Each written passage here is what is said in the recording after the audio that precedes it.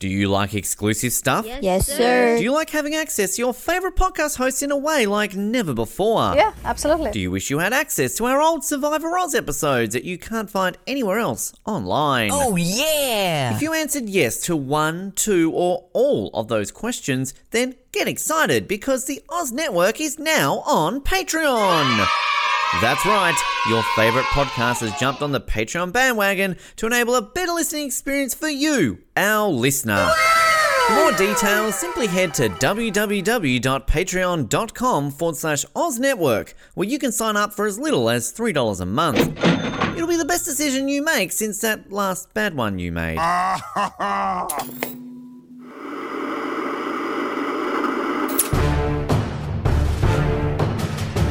You're listening to the Oz TV podcast, only on the Oz Network. It is the Oz Network coming to you again for a spoiler-free review, but this time of something that is a bit different because it's a TV show and a TV series, an entire series of a TV show, and a show that we've actually never covered before, generally because I don't really have anyone to talk to about it, but now I do.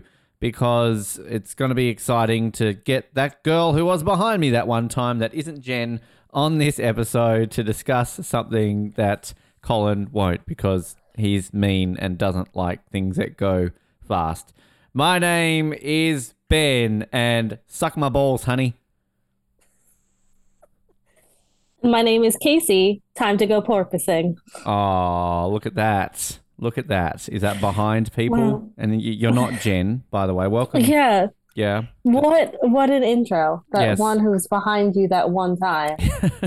Blame Colin. That was a Colin thing. This is your Yeah, first time on well- the Oz Network, by the way. So welcome to the show that you don't listen to. So like most people don't. So how are you feeling right now being on this show? So thrilled.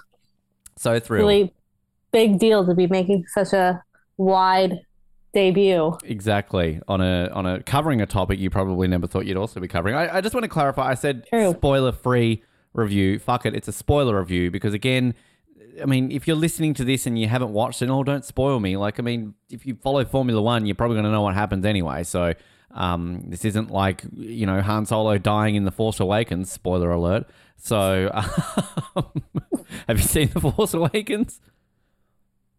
Me? Yeah. Maybe. Oh, okay. Well, then maybe if you Oh, haven't, well. I just spoiled it. You don't know if you've seen it? Oh, that one time I woke up and there was a Star Wars movie on. I don't actually know what I was watching.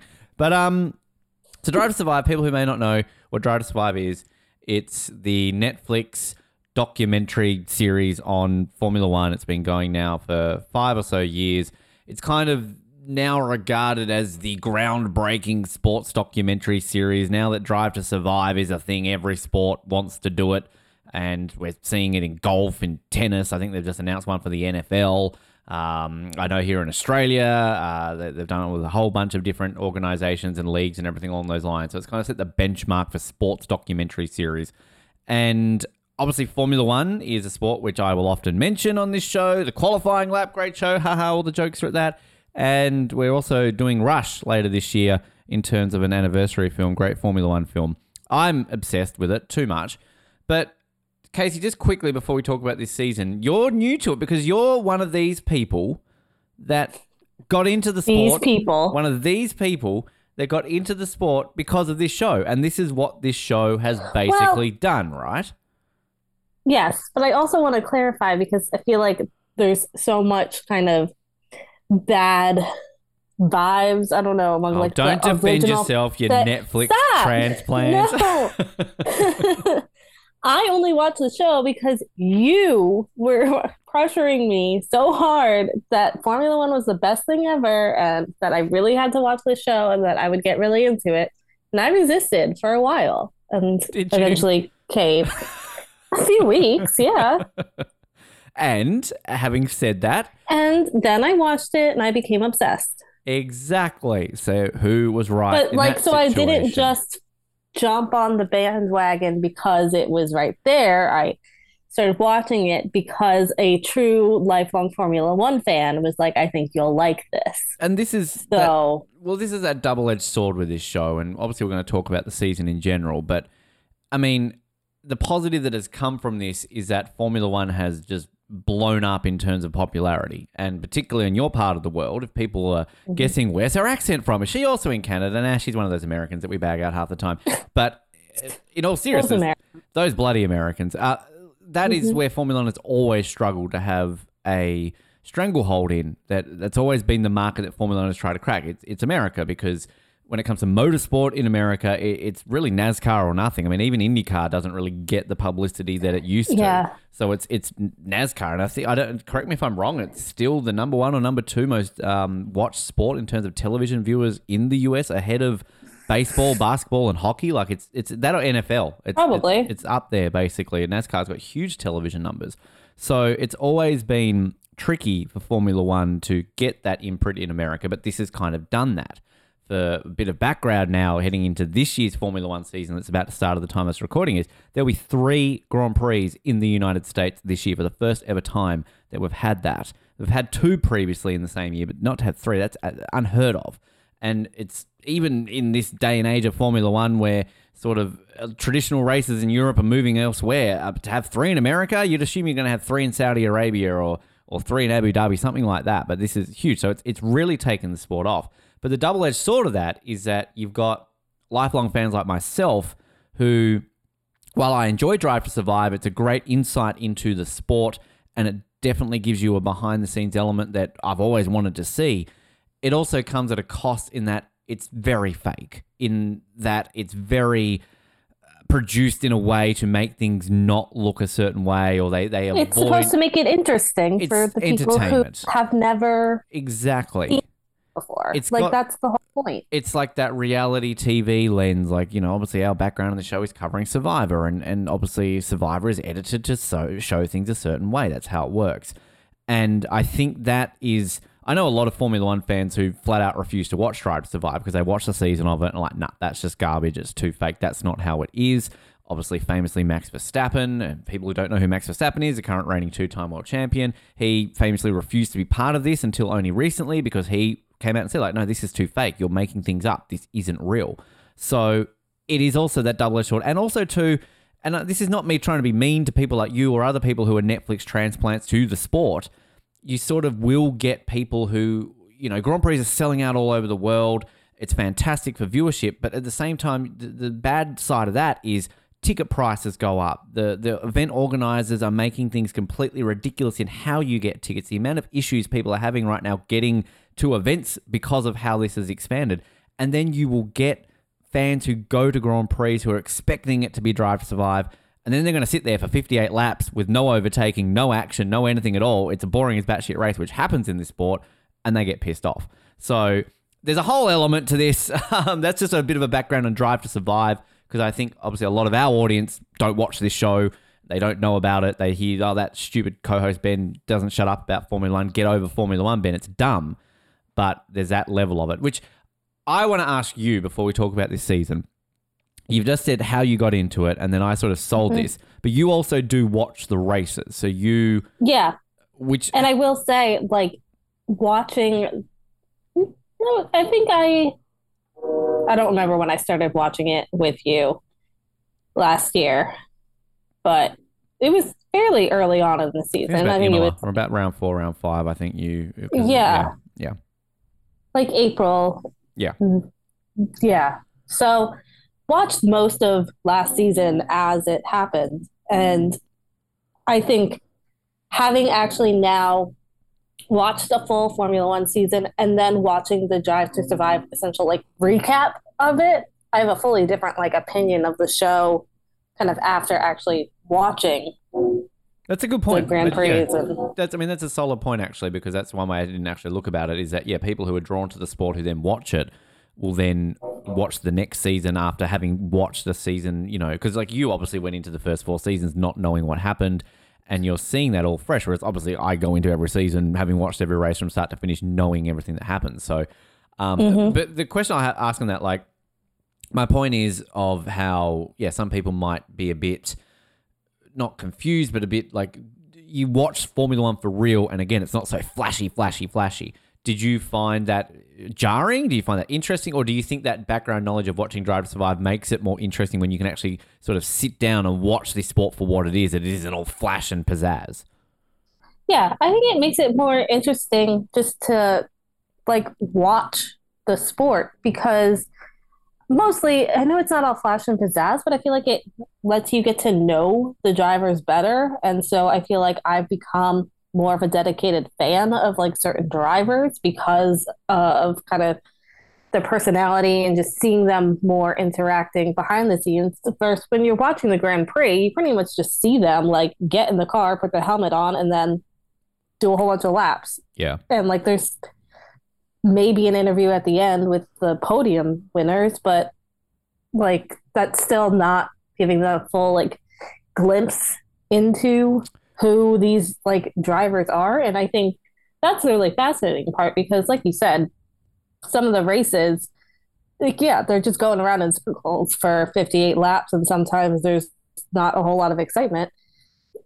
And I think it's kind of understanding the team dynamics and who the individual drivers are and who the principals are that kind of makes me keep tuning in to like the next races and things. Which anything like this will make bigger names out of certain people that in general would not be big names. And look, having grown up with this sport, I've watched this sport for 30 years nearly, pretty much my entire life.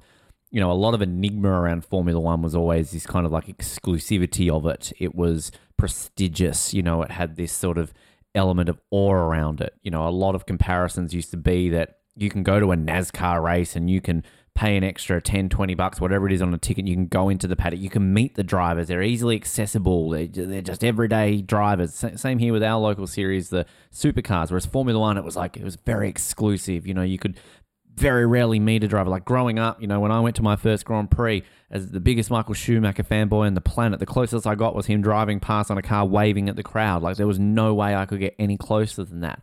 So that was kind of that enigma. So I think it's fascinating now to see that it's a lot more accessible. I think the sport itself has done itself a really good service in terms of social media and kind of things like that. But that's the world we live in. Even if we didn't have Drive to Survive, these drivers are on social media. They're doing things like that, podcasts, all these kind of things that nobody would be doing 10, 15 years ago. Yeah. But that's the world of sport in general. Like, we're seeing that with all of these things, which makes it unique. And I think it does highlight someone like a Gunther Steiner and people like that who he's been around for a long time. I remember back when he was at Red Bull and he was being talked about, back in the early 2000s and things like that. I would put Daniel Ricciardo in that mix too, but I would always argue Daniel Ricciardo was always a very big name, and not just being an Australian. Even outside of Australia, he was always a very popular figure before Drive to Survive, and this has just highlighted him a little bit more.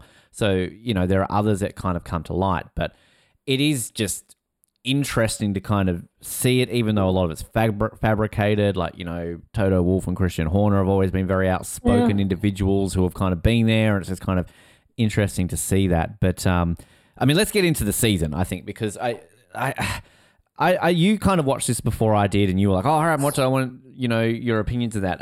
You binge watched all of these, like obviously the first 4 last year, whereas I've been watching them year to year. I wasn't a big fan of last season. I think season 4 was by far the weakest of Drive to Survive. It just, in a very exciting championship year that was 2021, it didn't really kind of portray that. And if I'm just being flat out honest right now, speaking of general opinions, I think this is an improvement on last year, but I also don't think this matches the first 3 seasons. I still think there's a lot missing from this that the first 3 seasons had. So, but it's an improvement on last year. Is what I would say. I don't know what your kind of vibes was on this season. I feel like it's hard for me to say because I watched season 4 just before I then started watching the actual races.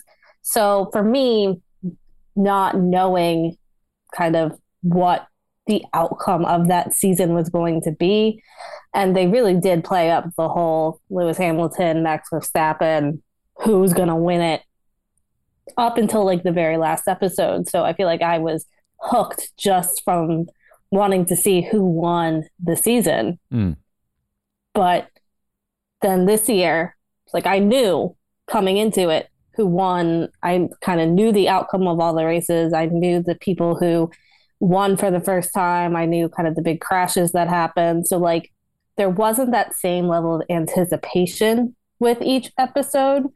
Whereas season 4, I was still kind of in the dark, and every episode it was revealing something new about the season to me. So I get that, yeah. And I think like that, I would love, like I joked to Colin about him watching this, but I would love for him to kind of see it with like no knowledge, because that's why like when, say, you watched Schumacher with me, and I don't know if Colin ended up watching that. Like, again, as I always said, I did the solo review of that, and my biggest thing was, look, I know everything there is to know, excuse me, about this man, so all of this is going to be not really news to me, but I loved how it was put together, whereas somebody who doesn't know anything about him, how do they portray it? And you obviously had your thoughts on that when we watched it, but I think that, you know, and you kind of pointed out to me, I think, in a message that there are certain things that, like, oh, you said, like, oh, there were things that were missing that we should have seen. And I think that's always my thing that I always get out of any Drive to Survive, because, you know, every year they release the official review of the season, which is literally an A to Z of, hey, this was the Bahrain Grand Prix. This happened on lap 7. This happened on lap whatever. Max Verstappen won. This is a championship.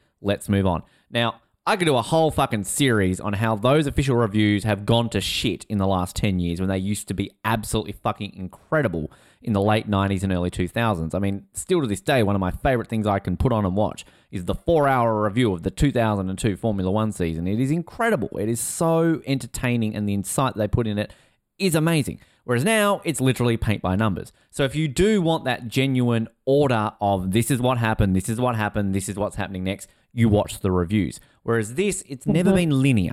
I think that was jarring when I first started watching Drive to Survive when they first aired it. You're thinking it's a linear progression. But my biggest issue, I think, and we can talk about what you maybe thought was missing, is the first 3 seasons to me, I felt covered a lot more of the grid and a lot more stories. And this is the Drive to Survive issue. As the longer this goes on and you get your Steiners, your Horners, your Wolves, your Ricardos, these people who are drawing the fandom, they're focusing more on them. And so I agree. We missed out on so much like this season. Where was the Bottas episode? He spent all that time at Mercedes. He got demoted to Alfa Romeo essentially. He became a man reborn the way he was. I wanted a Bottas episode. You know, I wanted the Mick Schumacher episode to not be such a dick to the poor kid, because I think that I'm biased. I'm a Schumacher fanboy, but I've felt that was just really, you know, sort of mean to him in the way they kind of did that. I thought Verstappen and Hamilton were shortchanged, because Hamilton's redemption should have, like, he had one quote in this season about, oh, I want to get the title back that was stolen from me. Well, where was his, like, redemption? And Verstappen coming back to it, for a guy that didn't want to be in it for 3 seasons, he was barely kind of shown. So there's a few that come to mind, but I mean, what's your thoughts on what we were missing?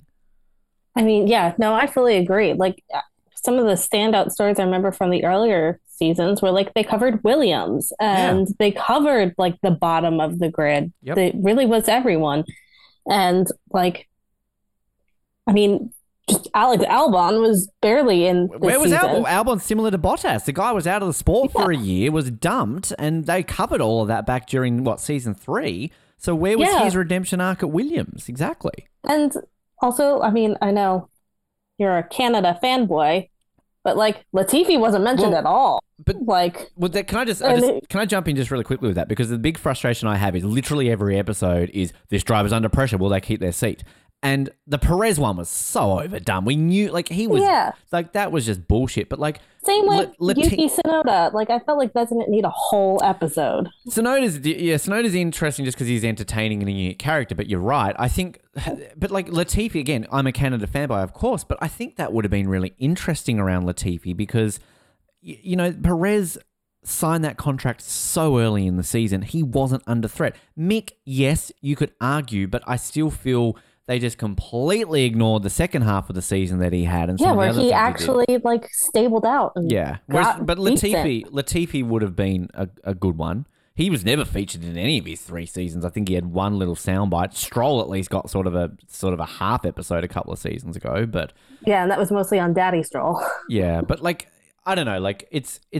I'm glad you mentioned Albon as well because I think that he for sure was ripped off, and he's a popular figure in the paddock. He's, you know, sort of the bromance trio of him, Norris, and Russell has always been kind of sold out there because he races for Thailand, but he's, you know, born and raised in the UK. Alex Albon, he just decided to sort of go under his mother's heritage and race for Thailand. So yeah, I don't know. Like, it just, do you think that takes away from it? Like, are you getting sort of sick of, like, Steiner's great. Of course he is.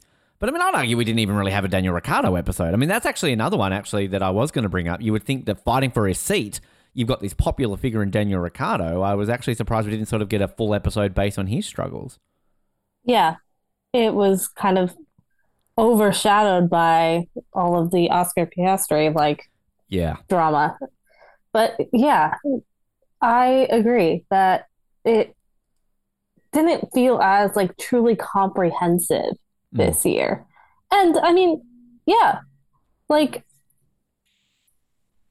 Sebastian Vettel's retirement, all it got was like a one little clip of Checo like reacting to the video, and then that was it. Like, how is there not a whole episode on like Vettel's whole career? And like they didn't show him at the end of the season when he got to do his like special moment. Like, where was that? Completely glad you brought that up because that was another one too. I mean, look, I get it. I mean, in hindsight, you see on paper there's 10 episodes. To me, it should be an episode on every team. That is just, and we kind of got that in those first few seasons. You know, I know sort of Kimi didn't really get a whole lot in those early seasons, and you know, I don't think we really focused too much on Sauber and Alfa Romeo, but there were still parts to it. But you mentioned like we had the Williams episode, and you know, and I think a lot of people would argue, well, look, Ben, the first season, Mercedes and Ferrari famously refused to be part of it, so that's why they weren't featured at all in the first season.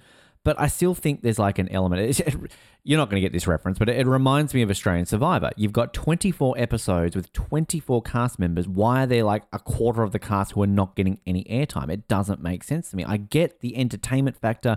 There are more people who are more entertaining than other people, but there needs to be a spread. This is what a lot of people watch these shows for. You know, like if you're an Alfa Romeo fan, a Williams fan watching this, a Racing Point fan, Aston Martin, Ben, God, where am I going back? You're getting shortchanged with it. You're not getting those episodes, I feel. And like, there were some episodes in this season that, like, the Piastri stuff, yeah, like, I'm glad they covered it, but that's where it just kind of, to me, borders into the fakedom. Like, having it was all for the drama. Yeah, and Piastri, like, somebody as a proud Aussie who will go for any Aussie no matter what, who was a bit skeptical on the kid in terms of his personality and likability. I don't think Drive to Survive really sold him as a very likable person, did it? Like, I mean, the kid's talented. He's a great driver, and I'm sure he's going to do well, but there was just something about him that just didn't sell him really too well if you're meant to be out there going like, I like this guy. Like, no, he's a bit, I don't know how you feel about him.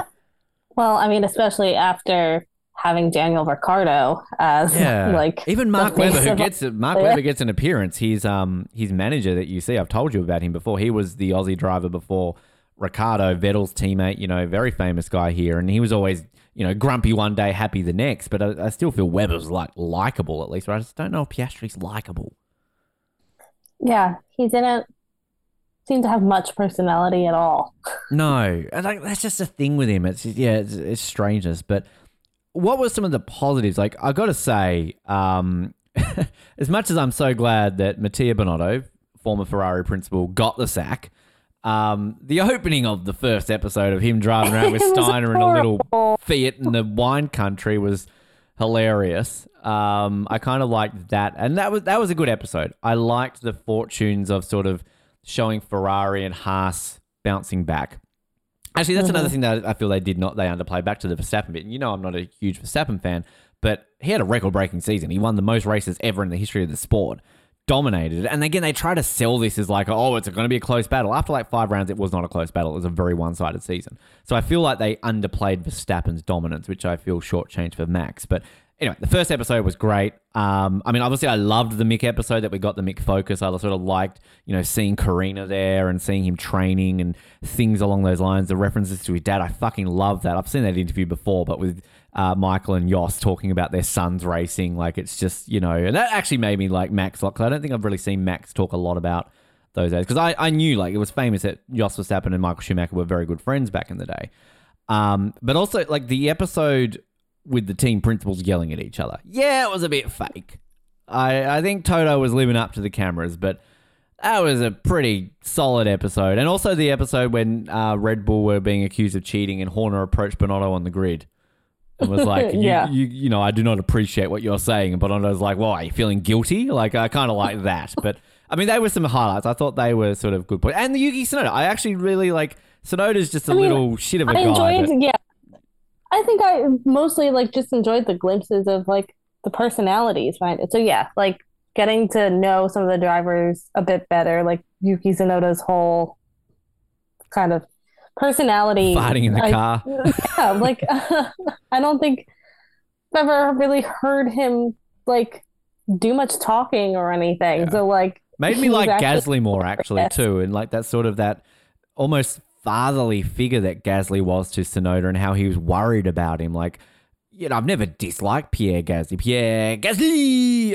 but I've never sort of think I don't think he's a better driver than Ocon. Don't get me started on Ocon, but I liked that relationship that we saw between the pair. And I got to say, I'm not a Fernando Alonso fan, but I thoroughly enjoyed him being like, I'm the villain, like, fuck you all. And yes. And like the sequence with him and Tathmau about when he's like, oh yeah, I'll sign tomorrow. You'll hear about it. And then because there's a very one of my like funniest underrated Formula One moments of all time, and without boring everyone with the details and going into the background, the 2007 season was a very famous season. That was Hamilton's first season. He was Alonso's teammate at McLaren, and it was, you know, bitter infighting. They fucking hated each other. And there was this the Hungarian Grand Prix. Alonso famously blocked Hamilton from setting a lap. Basically, he held him up in the pits for qualifying. It was a very famous moment. And there's this scene on the official review where you've got the then team principal, Ron Dennis of McLaren, basically going like, Fernando, come here, we've got to talk. And he's like, no, I'm not doing that. I go through the garage. I go here. And he's like running away from Ron Dennis. Ron Dennis is like fucking fuming at him. And Alonso's just like, fuck you, I'm going this way. Like, hilarious. So I liked seeing this from Alonso, kind of just I'm the villain. Like, who cares? Like, funny that way. But anything else that I haven't mentioned outside of what you've mentioned as well? I mean, I also, even though like it was one of the very first things, I just liked when they were like revealing the cars and you had the drivers like mingling and reacting to all of the other teams' cars. Like, I think it's just so interesting. Russell saying their car looked bad, or everyone saying that Russell's car looked bad. I was like, wow, okay.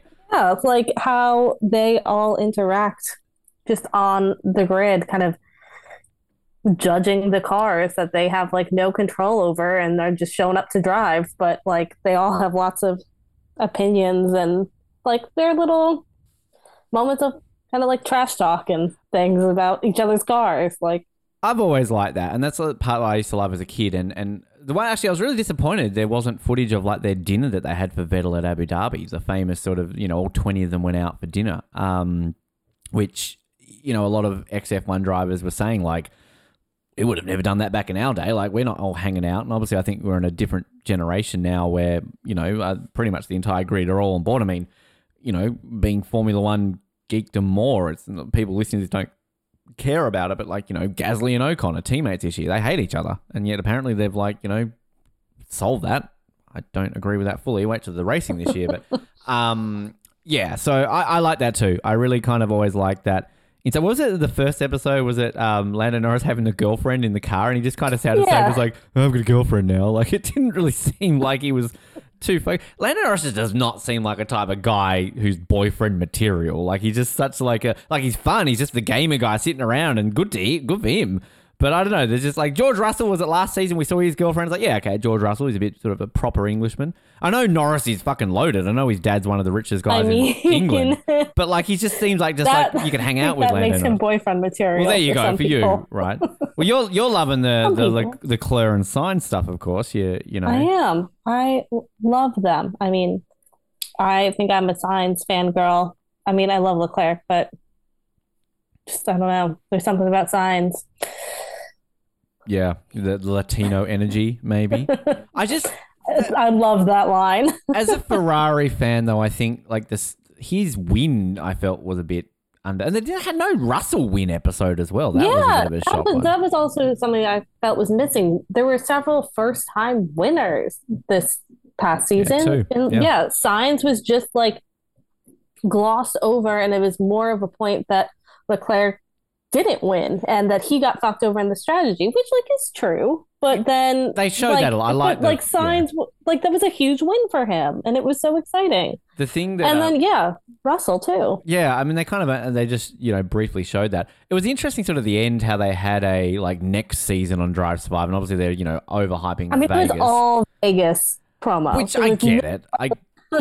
I do get it, but the thing that I found like interesting, because I think they obviously probably would have stopped filming around about the time Bonotto got sacked and Vasseur came in, but I did like that little moment where you had Vasseur sitting in the chair. It's like, do you think you look good in red? And he's like, yes. But I fucking love the Hulkenberg, Grosjean. Grosjean, I'm going back to date. Hulkenberg and Magnussen part, because again, my opening quote, the very famous moment between those two was Hulkenberg approaching him in a paddock a couple of seasons ago, like, you are the most unsporting driver on the grid, and Kevin Magnussen just simply turns around and goes, suck my balls, honey. So basically to have them reliving that quote was absolutely hilarious. But I think, if you're listening to this and you've never watched Drive to Survive, I mean, it is a show you can pick up at any season. I don't think you need to watch this chronologically. If it just pops up on you new to Netflix and you want to watch it, you could easily start with season 5 and get a vibe of it. Yeah. But I would thoroughly recommend starting from the beginning, just because I do think like the first 3 seasons are where this show is at its best. And I think the last 2 have dropped off a little bit, but yeah. Yeah, and also just so many of the drivers have been around since like those early seasons. So you've seen a lot of their progression to where they are now and like their team switches and advancing in their own careers. So I think it lends a lot of context as well to who is currently on the grid and who to kind of keep an eye on for this upcoming season. Yeah, exactly. So, I mean, Logan Sargent got a little bit of a nod at the end there too, Mr. America. So, that was good. And we're recording this at the time, literally the opening day of the season. Practice starts today, the day when we'll release this on the same day. So, maybe you can binge Drive to Survive in a night before Sunday in terms of the actual race day, and you can watch the opening round in Bahrain for the 2023 season. Now, Casey, I don't know if you're overly familiar with our rating system on this show. So basically, we have a 3-tier rating system to give your thoughts on what you thought of this. So if you loved it, you absolutely thought this was amazing, you would, watch this again. It's called Buy It. If you were like, that was fine, I would maybe watch it again, but I wouldn't go out of my way. It's a middle tier. It's a rent it. And if you thought, shit, nah, fuck it, screw it, go away, get in the bin with Taylor Swift, you would bin it. So would you buy this, rent it, or bin it? I think buy it. I think it really got me hyped for the upcoming season. So I'm very excited this will be my first kind of opening race of a Formula One season. Will be. Because I jumped in a couple weeks into it last year. So watching this, getting to relive and kind of recap the previous season and now jumping into it, I think it's so worth it. Look, I was teetering on what I would do with it. I think I'm going to buy it. I'd say a low buy. Again, it's not the highs of those first 3 seasons, and kind of as a lifelong fan, I still have my issues with it, but it's still entertaining. I mean, I started watching it and just wanted to keep watching it. That's a binge-worthy show. I think, again, compared to last year, it was an improvement. There were definitely times last year when I was watching it going like, wow, this has really dropped off the cliff. But this time around, I think there was definitely moments of it that I enjoyed. So yeah, I'd give it a buy. But if I had to rank the seasons off the top of my head, this would be 4th out of 5. So that would it's better than last year, but not as good as the first 3 seasons. So fair enough. Yes, thank you. I'm glad you approve of that. Stay tuned to the Oz Network. We're obviously very much in the midst of our Oscar reviews at the moment. Today, of course, you would have seen that Everything Everywhere All at Once dropped. Tomorrow, Top Gun! Hi, I'm Tom Cruise, and I'm back to be talked about on Top Gun Maverick, which have you seen yet? Have you seen Top Gun Maverick? No. See Top Gun Maverick. Seriously, it's amazing. It's such a good film. So tune in for that, and the rest will come as well. Women Talking, that happened the other day. Yeah. And our Australian Survivor Hall of Fame review episode is also out as well. So plenty to come. And 24 returns on Monday, which I know Casey just can't stop listening to. She just absolutely loves it. Exactly. My name is Ben, and fuck 'em all. My name is Casey. He's going so fucking slow, he doesn't need to brake. Thanks for downloading this episode of the Oz Network. Make sure you never miss an episode by subscribing to the podcast via Apple Podcasts, Spotify, Stitcher, Google Podcasts, or by copying our RSS feed into your preferred podcast provider. And while you're there, please drop us a rating and leave us some feedback. You can also be sure to stay up to date with all the latest episodes and happenings from the show, as well as finding out how you can get involved in upcoming episodes by following our social media pages on Facebook, Twitter, and Instagram, as well as getting everything you need under one roof at theoznetwork.net. Thanks again for listening, and we'll speak to you next time.